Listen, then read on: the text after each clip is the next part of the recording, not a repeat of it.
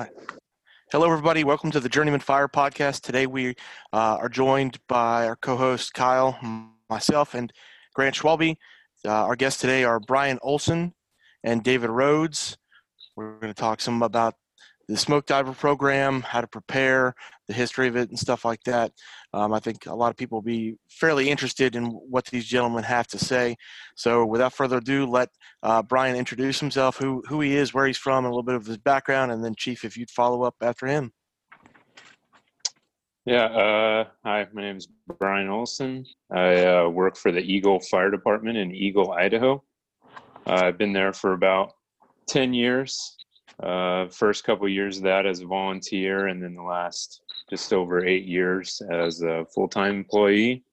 I ride in the back seat of Truck 41 on A shift, and I also teach with Brothers in Battle, if you've heard of Brothers in Battle. Grew up, born and raised in Idaho. My family's lived here for over 100 years, and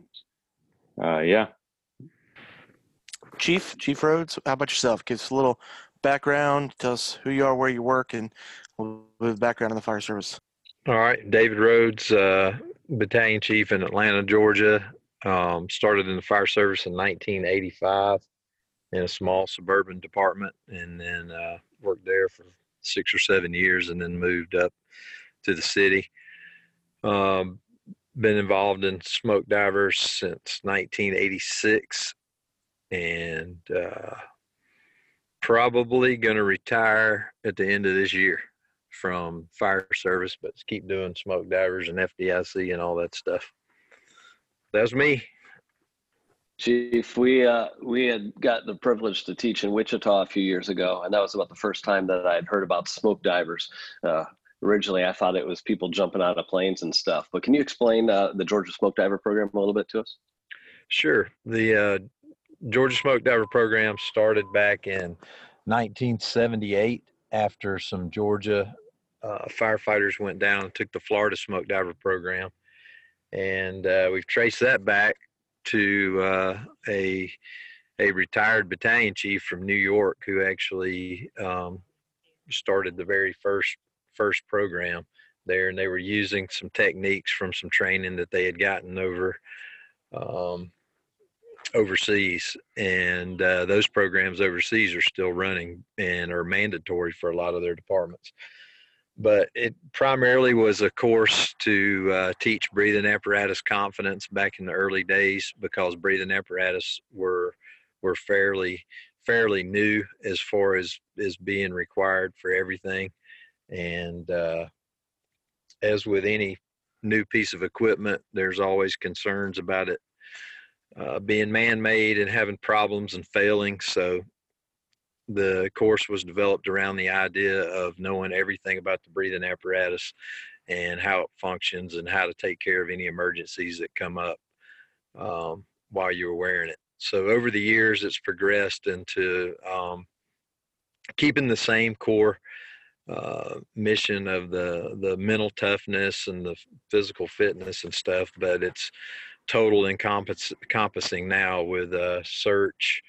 Of course, still breathing apparatus is a big part of it, thermal imaging, fire attack, and just as hard, if not harder than ever, on the mental and physical sides. We're truly pushing folks as far as we can push them, with having to make lots of critical decisions over the course of the days, and the cumulative effect of 6 days of training, once you get to about that third day, really starts to kick in with the mental fatigue and the decision-making part. We emphasize a lot on leadership, servant leadership, and basically using fire drills now to make you a better version of yourself, and also learn a little bit about what you're capable of when things really get tough.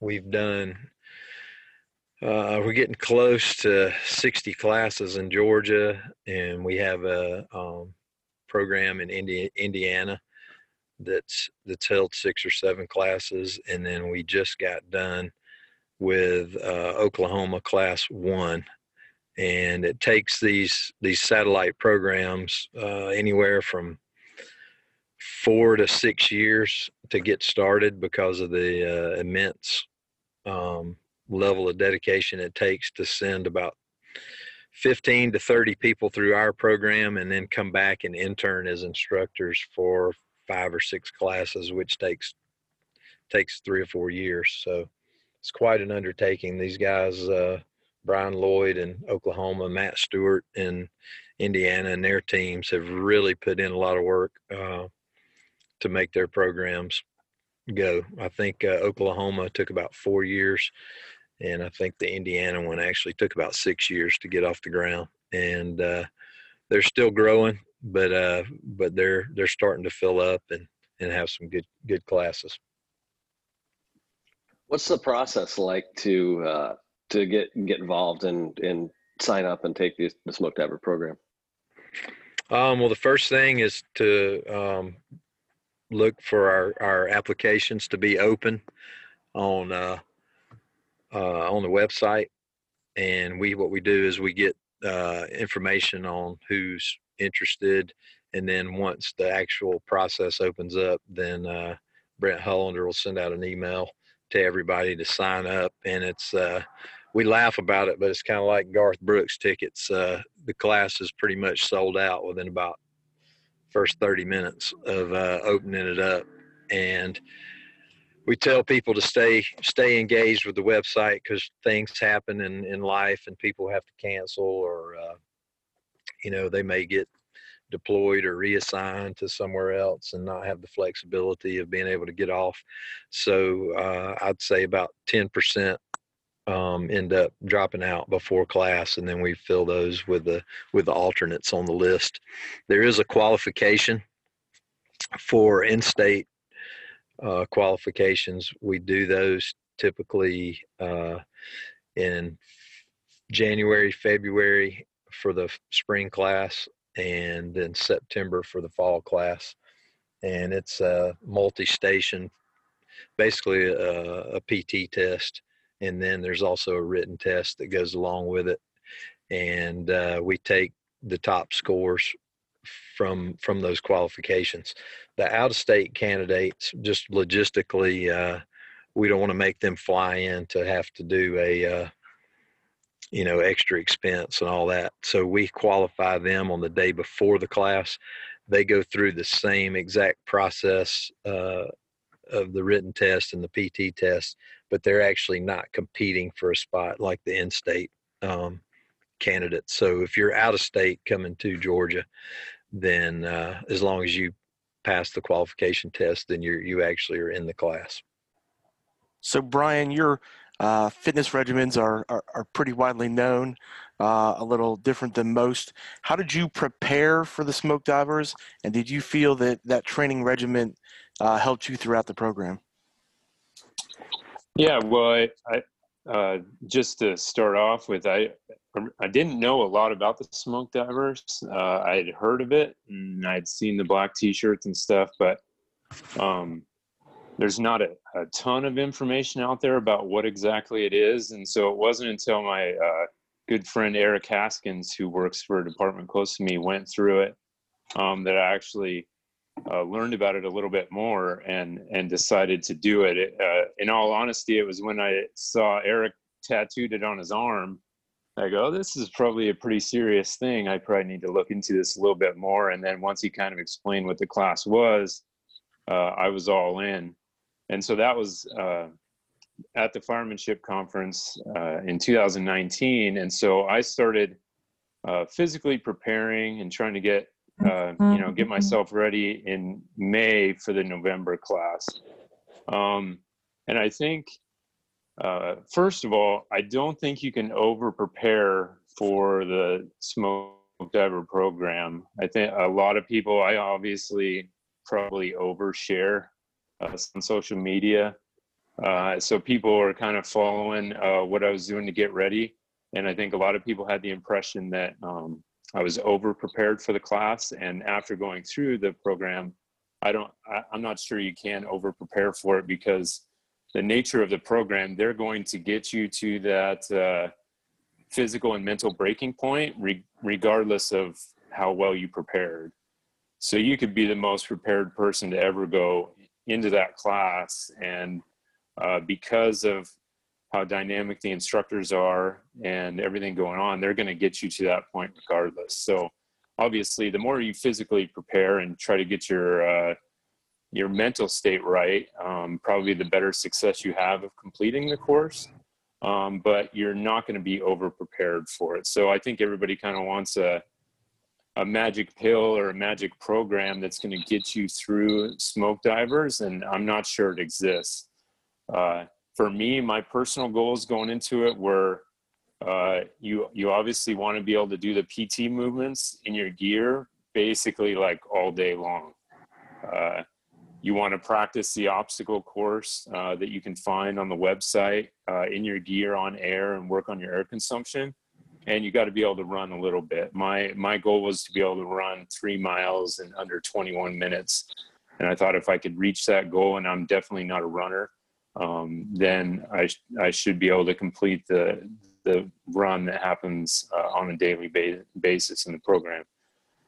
So I think more important than some kind of secret program to get through the course is what is your reason for being there, and why do you want to be a smoke diver?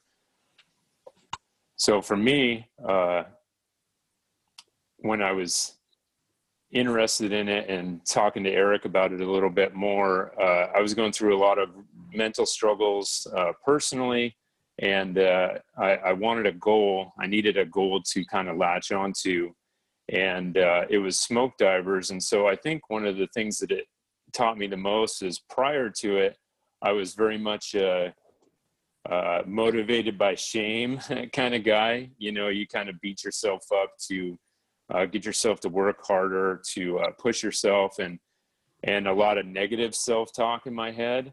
But what smoke divers taught me is, as I prepared between that time in May to November, was to have some more positive self-talk. Because I think if you, like how it was before with the negative self-talk towards myself when you're working out and doing all those things and trying to push yourself, if you go into the smoke diver program doing that, you might have a very difficult time passing the course, because you get plenty of adversity thrown at you that you really don't need any more negative self-talk in your head coming from yourself. So any little bit of positive self-talk that you can have, I think, is a huge benefit. And that's one of the things that helped me get through the program, I think, is that preparation, preparing my mind to have a little bit more positive self-talk. And then the physical work that you put in on the front end is going to help you keep pushing when, you know, you're on day 5 and your body is really, you're just tired, and you know, a lot of people are ready to quit. And so the mixture of that mental and physical preparedness is a huge benefit coming into the course. But at some point you're going to reach your limit, and you're going to have to make a decision that you're going to finish it. So that all that preparation work ahead of time is very important, but there is no guarantee that you'll make it through the course because of it. Right, we were talking a little bit before we started this. It's compared to the other students that were going through. As you looked around, was it predictable as people were going to start to fall out? And then I'd like to follow up with Chief Rhodes on that too, who's been through a lot more. But what did you feel from the student perspective? For me, no.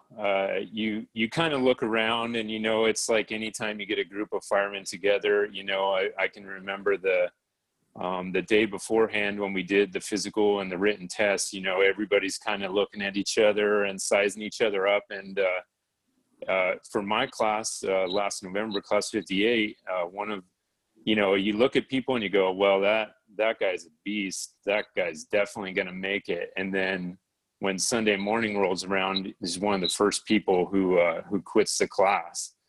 And you kind of have this realization moment of like, one, like, this is for real.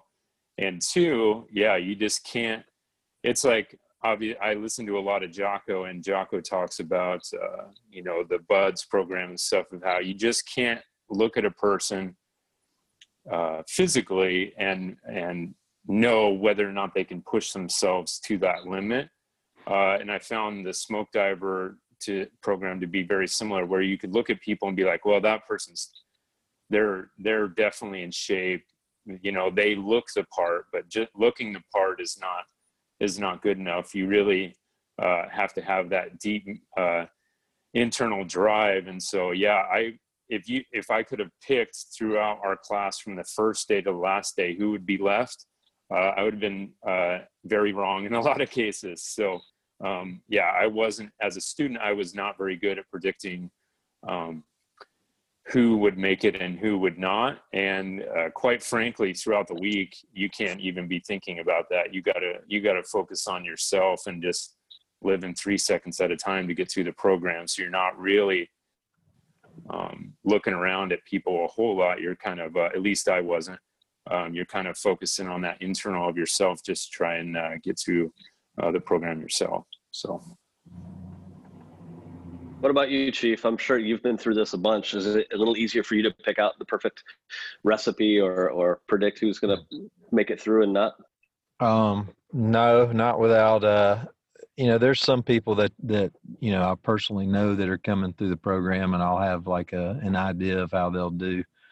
But so much of it is mental that exactly what Brian said is true. And just to make sure the listeners understand, the reason we do the PT every morning is strictly to wear you out. It has nothing to do with trying to get you in shape or teaching you workouts or anything like that. It's strictly to wear you out to the point that when you start to do the actual fire drills, that your decision making is compromised, and we're working you through how to overcome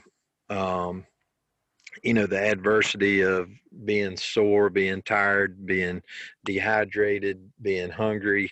All those things come into play, and even though we monitor all those things for safety and keep you at the highest level possible, it's one of those things that you can't recreate in a 1-day class or a 2-day class. It's a cumulative effect. No matter how hard you made it, there would just be, you know, you would be able to make it. But when you get to day 3, day 4, or whatever, then all those things are starting to add up, and your preparation shows in that the more prepared you are physically, obviously the quicker you recover, the more clear your thought processes are and all that. So little man isn't on your shoulder just saying, man, I can't take this. But as Brian said, some of the folks that are just beast when they get there, and you think, wow, this guy's just a physical specimen, they're some of the first ones to drop out. And you find that true in anything that really focuses on mental capacity. There really is no predictors. The biggest thing is people who've been through a lot of adversity in their life. They could be the tiniest guy in the class, but if they've kind of had a lot to deal with and been through a lot of adversity, they fare pretty well. And that's what the class is about, is like pushing through. And we're using fire drills, obviously, because that's what we do. But it's much, much bigger than just fire drills. When we close out the class, I always talk about how some of the toughest adversity that you'll face is going to be getting that crappy station assignment that someplace you don't want to, or working with guys that don't really care about the job and trying to motivate folks that are unmotivated. Some of that's the adversity you're going to face versus, having to search out a 4-story apartment or a high rise or whatever it is. So really dig deep into that with each one of them, and it starts to make sense to them as we get closer to the end. What couple questions about class size and pass rates? Curious what the class size is when it starts, what the pass rate is like, and how do you fail out? So we typically take between 42 and 46 in Georgia, and that's because we have an instructor cadre of 80 to 90 instructors every day. so we can handle that volume. I think the most Indiana's ever taken has been like 24, and we had 24 in Oklahoma also, but the instructor cadre is much smaller. So we'll take that 42 or 46, and our highest graduation rates, again, this is another unpredictable thing, but it averages right around 46 to 50%. But we have spiked a couple classes, have been as high as like 56%. But on average, we just pretty much say about half. But there have been some anomaly classes where we've started with 42 and only graduated 6. I think one class we had 9. So we're there for the duration. It's totally on you. The qualification test has helped a lot. In the older days, we were just under a policy that when the program was affiliated with the state, that you had to take 2 per department that applied, and there was no qualification until the first day. And then the qualification was the old NFPA 1001 physical fitness test, and you would lose 20%, on the first day. So we tried to eliminate that as we sort of privatized the class and turned it into more of a competition. So we take the folks that are the most prepared based off their physical scores, and of course the written is there too, just to make sure that you'll apply yourself to cover the material and learn it. And we have a minimum score of 80 on that written test versus your typical 70. And without going too far on the tangent, that was an interesting process when we implemented that, is that every standard was 70, we said 80. And I think the first qualification test, about 50% of the people didn't make the 80 on the written test. And there was a lot of talk about, should we lower it to 70? Should we lower it? Blah, blah, blah. I was like, absolutely not. And when we said we're not lowering it, then we've hardly had anybody fail that written test since. So it's proof that you can raise the bar for folks if you just set the standard and hold people accountable to it. So Chief, on your side, what's the instructor ratio to students that you guys have going during the program? So during the first few days, when we have 42, it's at least 2 to 1, but by about Tuesday, it's up to 3 to 4 to 1. And that's it's higher than that depending on what we're doing. For example, if we're running an actual IDLH portion, then there's probably 5 instructors to each student for that particular drill. But we're running a full Type 3 incident management team. We have a full medical staff. We have a full food unit, and we have a full logistics staff. And the students, we're able to do that with the instructor numbers we have. And the students, all they do is participate in class. There's no cleaning up, at the end of the day, or setting up or anything. The instructors take care of everything. All they do is show up and they put in their work on the learning and producing. And so that's why it takes so many instructors to pull off.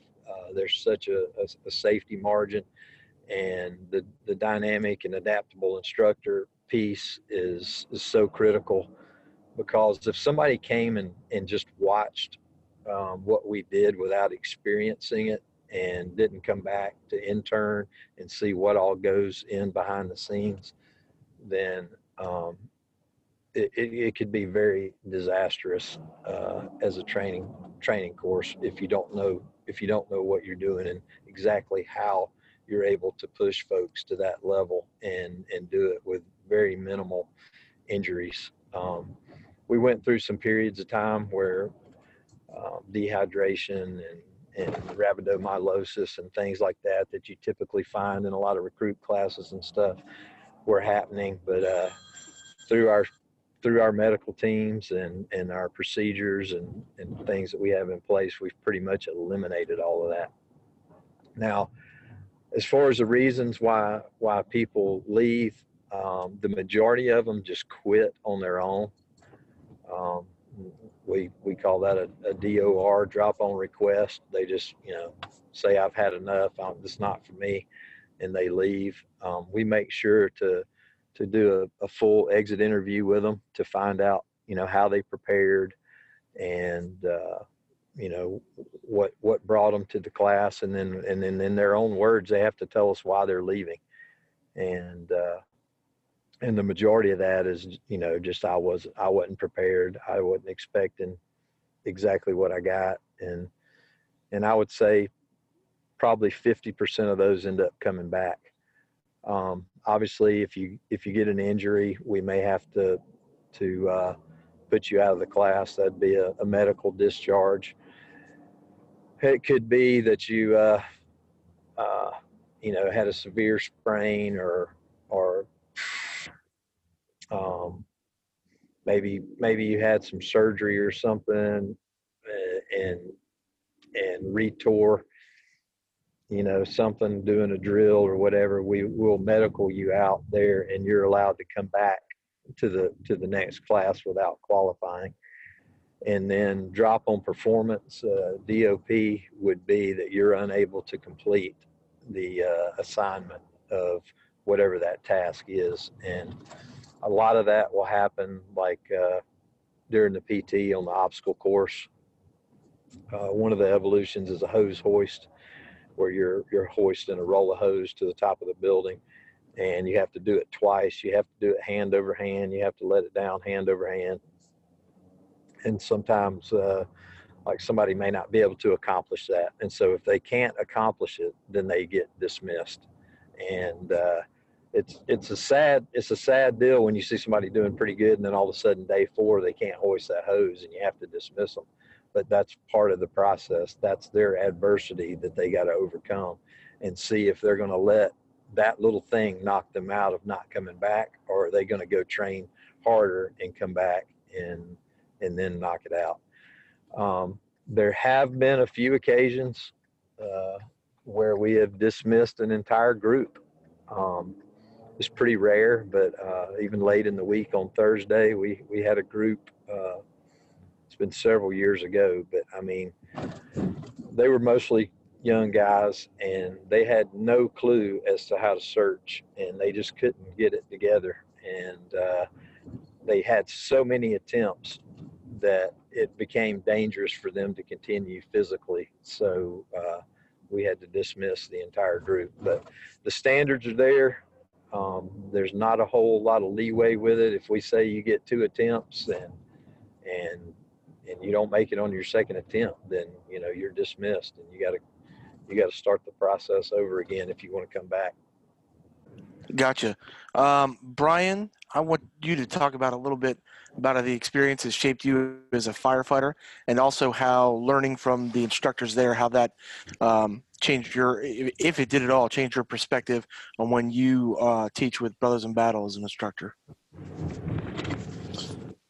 So just being able to go through the smoke diver program and how it's changed me, I think going into it, you get the perspective that it's kind of just a very challenging course, or that it's like a physical, mental beatdown. But in reality, I probably did at least 5 or 6 drills in the program that I hadn't done before in my fire service training, whether seen it at a conference or at my own department. And so there's a lot more training involved, a lot more drills that you get to do versus it just being a physical beatdown for a week. So obviously I learned a lot through the program. So getting to do drills for the first time and getting them to do them when I'm very tired, when you're just kind of physically and mentally exhausted, is super beneficial, because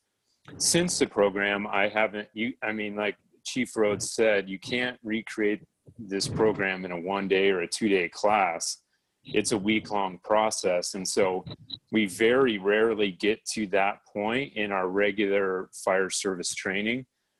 So for me, not only did I get to participate in new drills and learn a lot of new skills, it also kind of reshaped kind of how I look at training and how beneficial it is to be able to go through that program and get to do drills that normally, under normal circumstances, maybe we've done the drill, dozens of times before in our career, and we feel pretty confident at it. But you get to day 5 or day 6 in the program, and that drill starts to become something very different than what it typically would be. And so just kind of reshaping my mind about fire service training in general, it's helped with that. Now, with Brothers in Battle, we do a lot of skill acquisition stuff, teaching forcible entry, teaching search and things.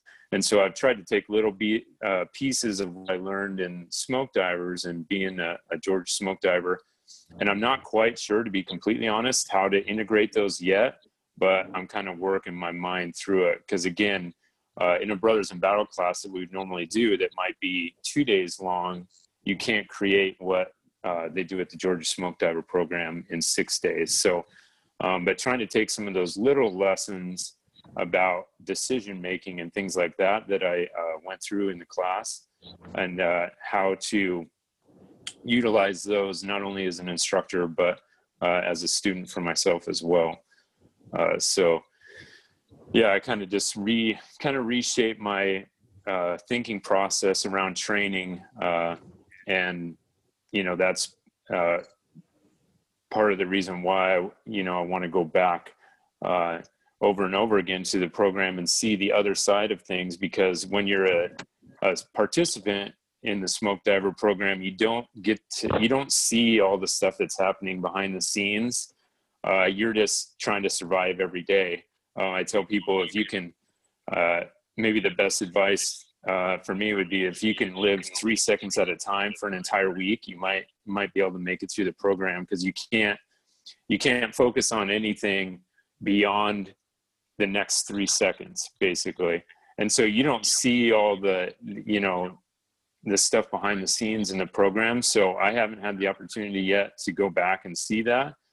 So I'll have a much better idea once I get that opportunity, hopefully in the fall, to go back and see how the instructors prepare those things and see everything that goes on throughout the day. Because when you're a participant, again, you're just trying to focus on what you're doing exactly at that moment, and not really and looking around at everything else that's going on. So, Chief, on the flip side, as an instructor and the smoke daddy of the program, how has that helped you in your full-time career? And also, what have you learned from the students on their side as they go through the program? Well, I took the course real early in my career, and it just, it was an awesome experience for me to be pushed that hard. At the time, obviously the toughest thing that I had been through. So little did I know that it was preparing me for all kinds of adversity and some of those things we mentioned before. As far as the students, we learn from students every single class, and that is one beauty of the program, is that the instructors are very special folks that all have that mentality of adaptability. And so we sort of pride ourselves on creating this, what we consider experiential learning for the student. And so even though we have a script, we have the outlines, our group is very dynamic and very adaptable, so that if we're in the middle of a teaching station and we're teaching drags and carries, packaging, or search, or whatever it is, and a student does something that is maybe not exactly the way we had been doing the drill, but the instructor sees that okay, there's merit to this technique, whether it's a different way to do a Denver drill or a different way to bail out or whatever. And if our instructors think right then that that is a better method than what we're showing, and we try to stay away from the one method, this is the way to do it. We show numerous types of things, ways you can do things, and then the whole point is we want you to think. We want to fill your toolbox with knowledge, and then you decide what's best at the time that you're called to perform that particular task. And knowing 3 or 4 different ways to do something is great, because maybe you're not able to use your left arm that you rely on this particular drill, and you got to do it a different way or whatever that is.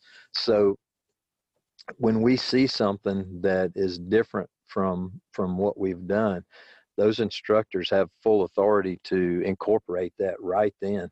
And it doesn't matter if it's in the middle of the rotations or whatever. If they want to start showing that methodology, then they show it. And our technology has allowed us to keep the outlines and stuff updated almost real time, so the instructors are able to go on their phone and pop in some information for that particular drill, and the plan section actually updates the paperwork right then. And if we have a different group of instructors teaching the next time, then that's already incorporated into our plans and policies. But I guess as a side benefit, and you guys know this because you're involved in a lot of stuff, but most of the people involved in our program are extremely high speed folks. It's very rare that their departments ever meet their expectations, because their standards are higher than the normal and the general population, and it's hard for any organization to meet that.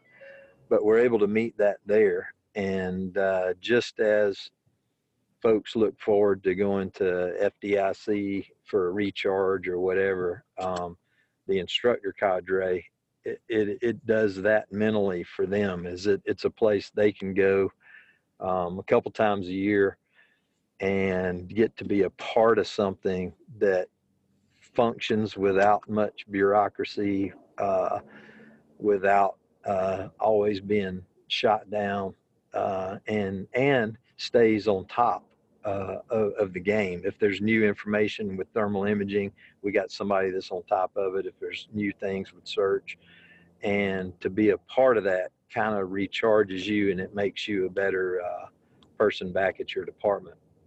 And the way we run with the incident management, we have task forces, task force leaders, we have operations chiefs, deputy operations chiefs, all that stuff just laid out in the type 3 format. And so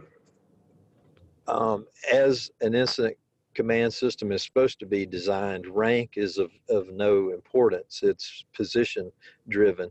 So we may have a 5-year firefighter who's been through the program and been back, let's say 6-7 times, and has started to build some seniority in the instructor cadre, and he may be in a position in the incident management scheme that would typically be a station officer, or maybe even a battalion chief or something, as far as responsibility wise.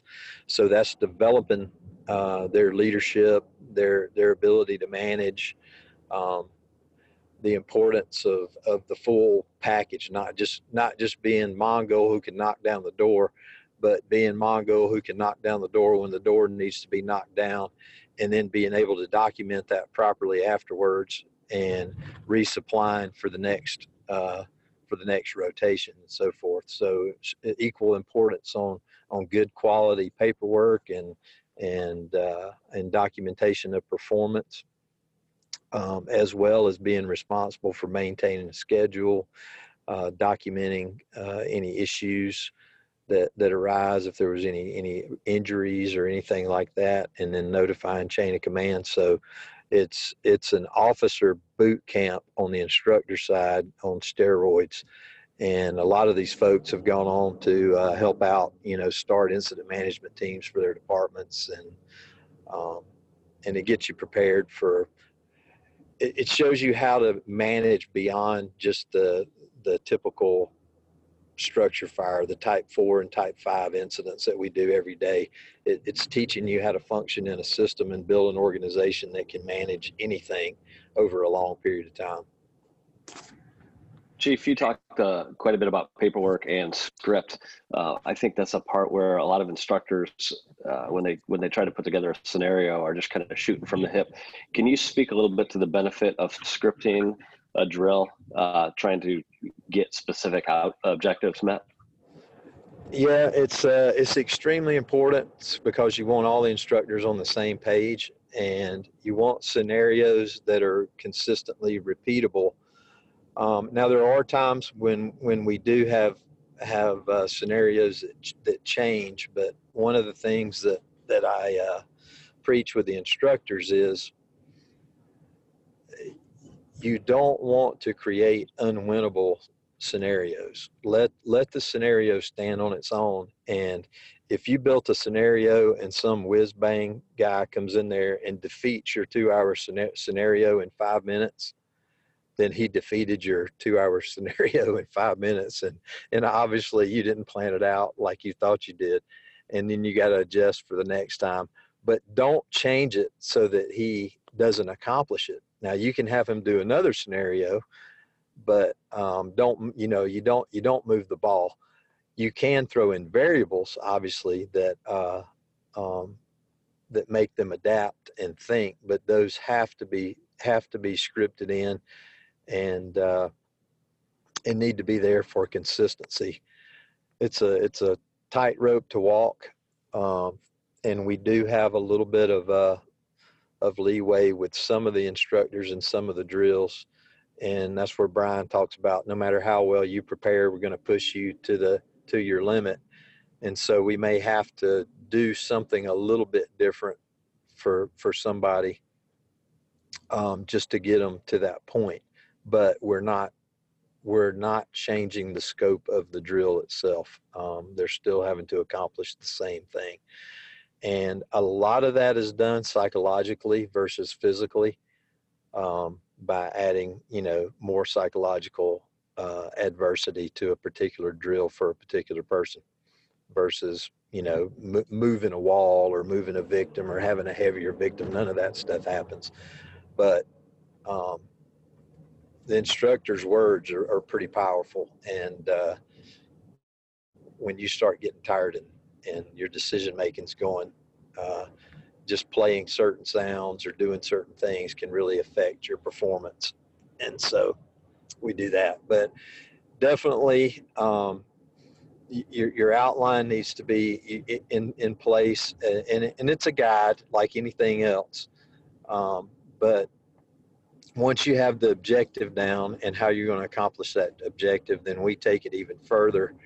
And every single drill we do, pretty much every class, the instructor team for that drill conducts what we call a pre-mortem on the drill.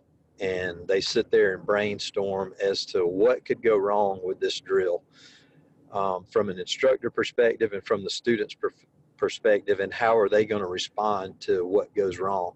And just to give you a quick example, the hose hoist from the top of the building,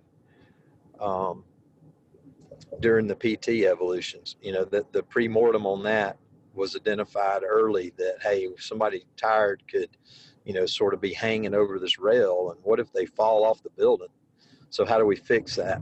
So they got, a rope, and they clip a carabiner into the SCBA, and they got an instructor standing right beside them as a safety. Well, what if somebody has a heart attack while they're doing it? Well, there's a Stokes basket pre-rigged and ready to go up on the roof, so that all they got to do is throw somebody in the Stokes basket and take them down the stairs.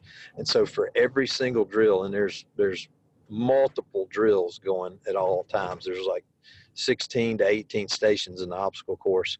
So that process has been done with the instructors numerous times, and then that's briefed in the briefing with the instructors, whoever's managing that particular drill, is if these things happen, this is the way we react to them, and this is the way we do. So that's there for the safety side.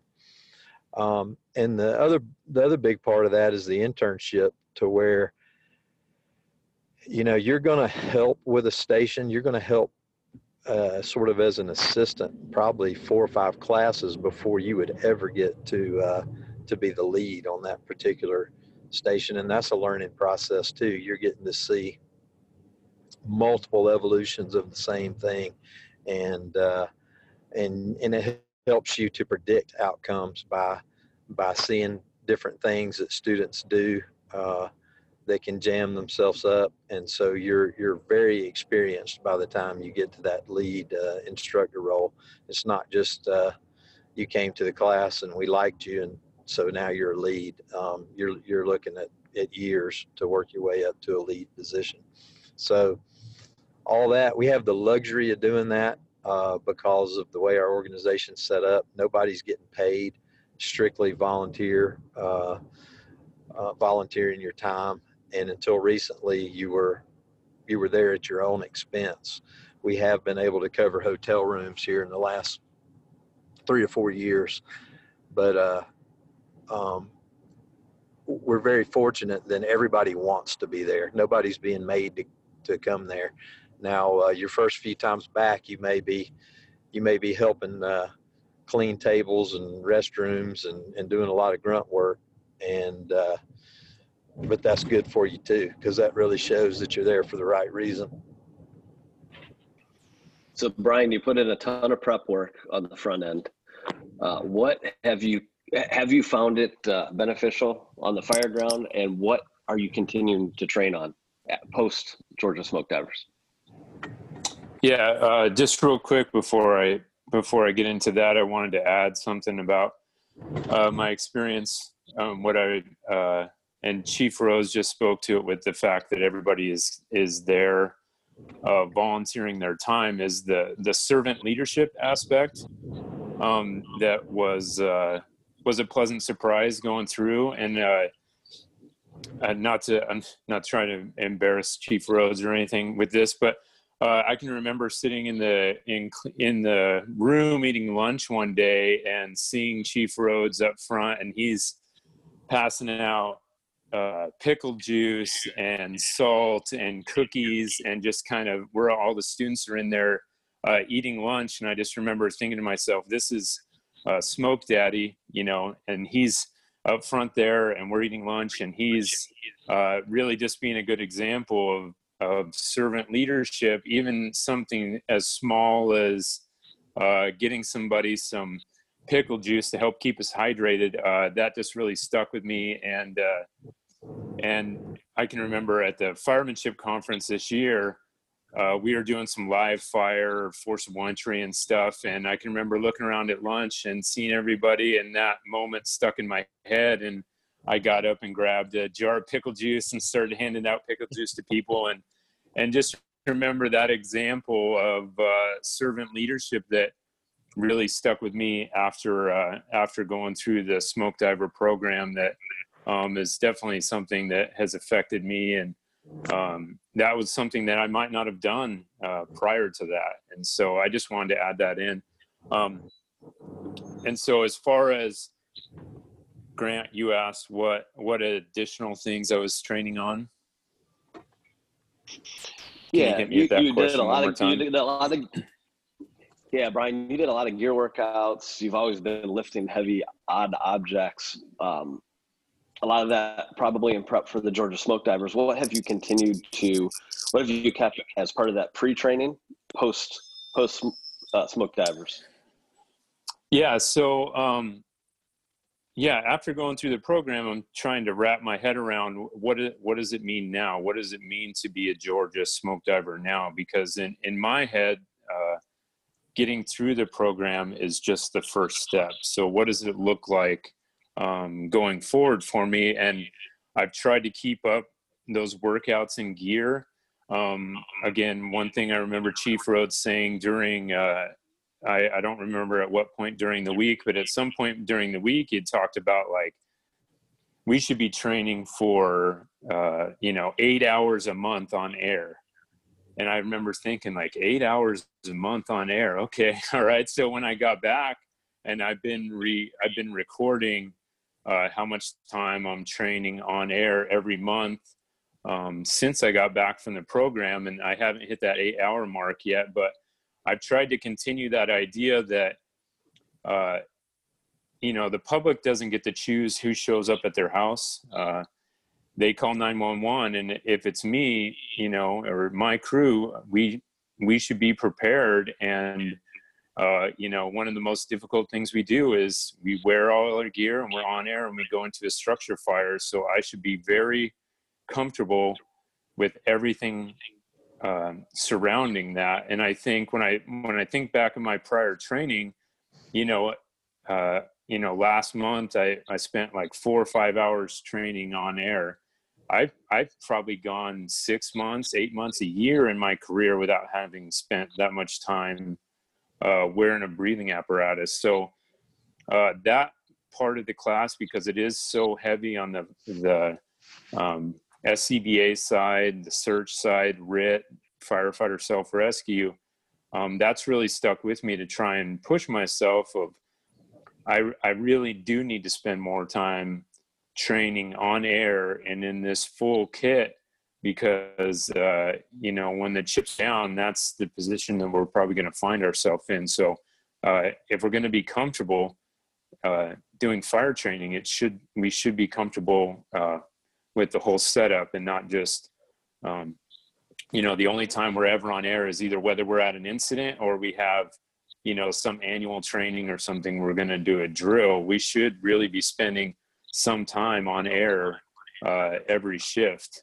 So I've tried to continue to push myself and figure out ways to, whether it's doing a workout on air or even if I'm just by myself and doing some solo drills, trying to spend as much time as possible as I can breathing on that cylinder. So.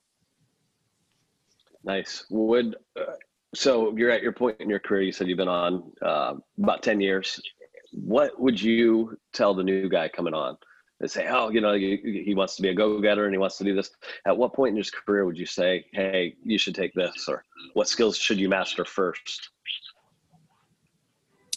Well, I mean, the skills that are in the program are skills that most of them we've probably all done. They're basic skills.